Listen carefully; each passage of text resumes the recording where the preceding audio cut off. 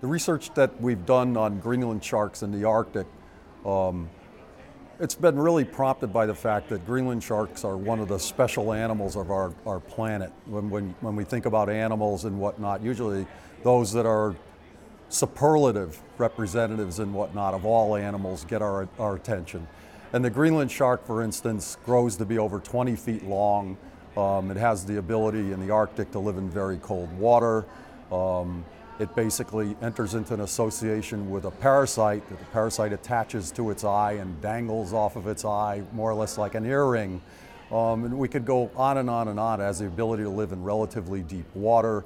So this is a species that has a lot of characteristics about itself that make it very unusual and prompt an awful lot of questions. And as a scientist, questions and good questions are exactly what I'm interested in.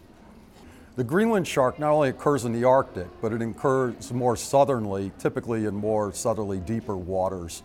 So if you're interested in studying Greenland sharks, like myself and Greg Skomel and Nick Kalianis, my collaborators, you could go ahead and study them in easier places to access than the Arctic. But the Arctic poses some really interesting, I'd say, challenges to a species like the Greenland shark.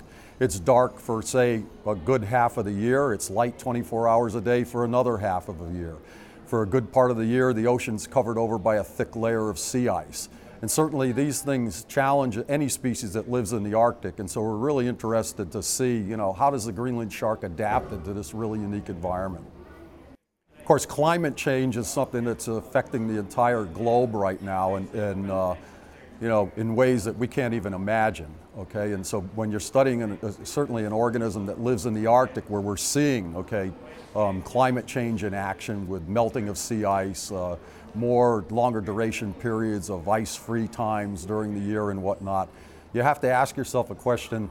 These animals that live here are so highly adapted to this unique environment. As this environment starts to change, do these animals have the ability to readapt, or do different things, or do they even need to do something different?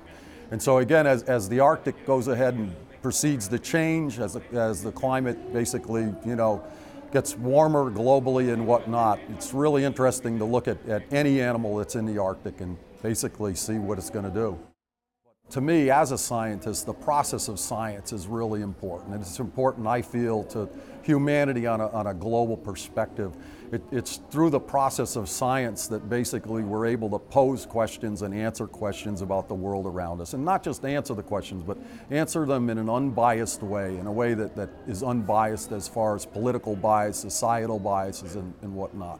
And so really, to me, science represents kind of a hope for humanity. It levels the playing field. It allows us to basically gather the information that we need to meet various challenges. And certainly, as a global population continues to increase and as we basically impact the planet so that we're pressuring our resources, basically we need science. We need science to allow us to understand what's going on so that basically we can alter our behavior possibly or do things better that will allow us to maybe stick around a little bit longer on the planet.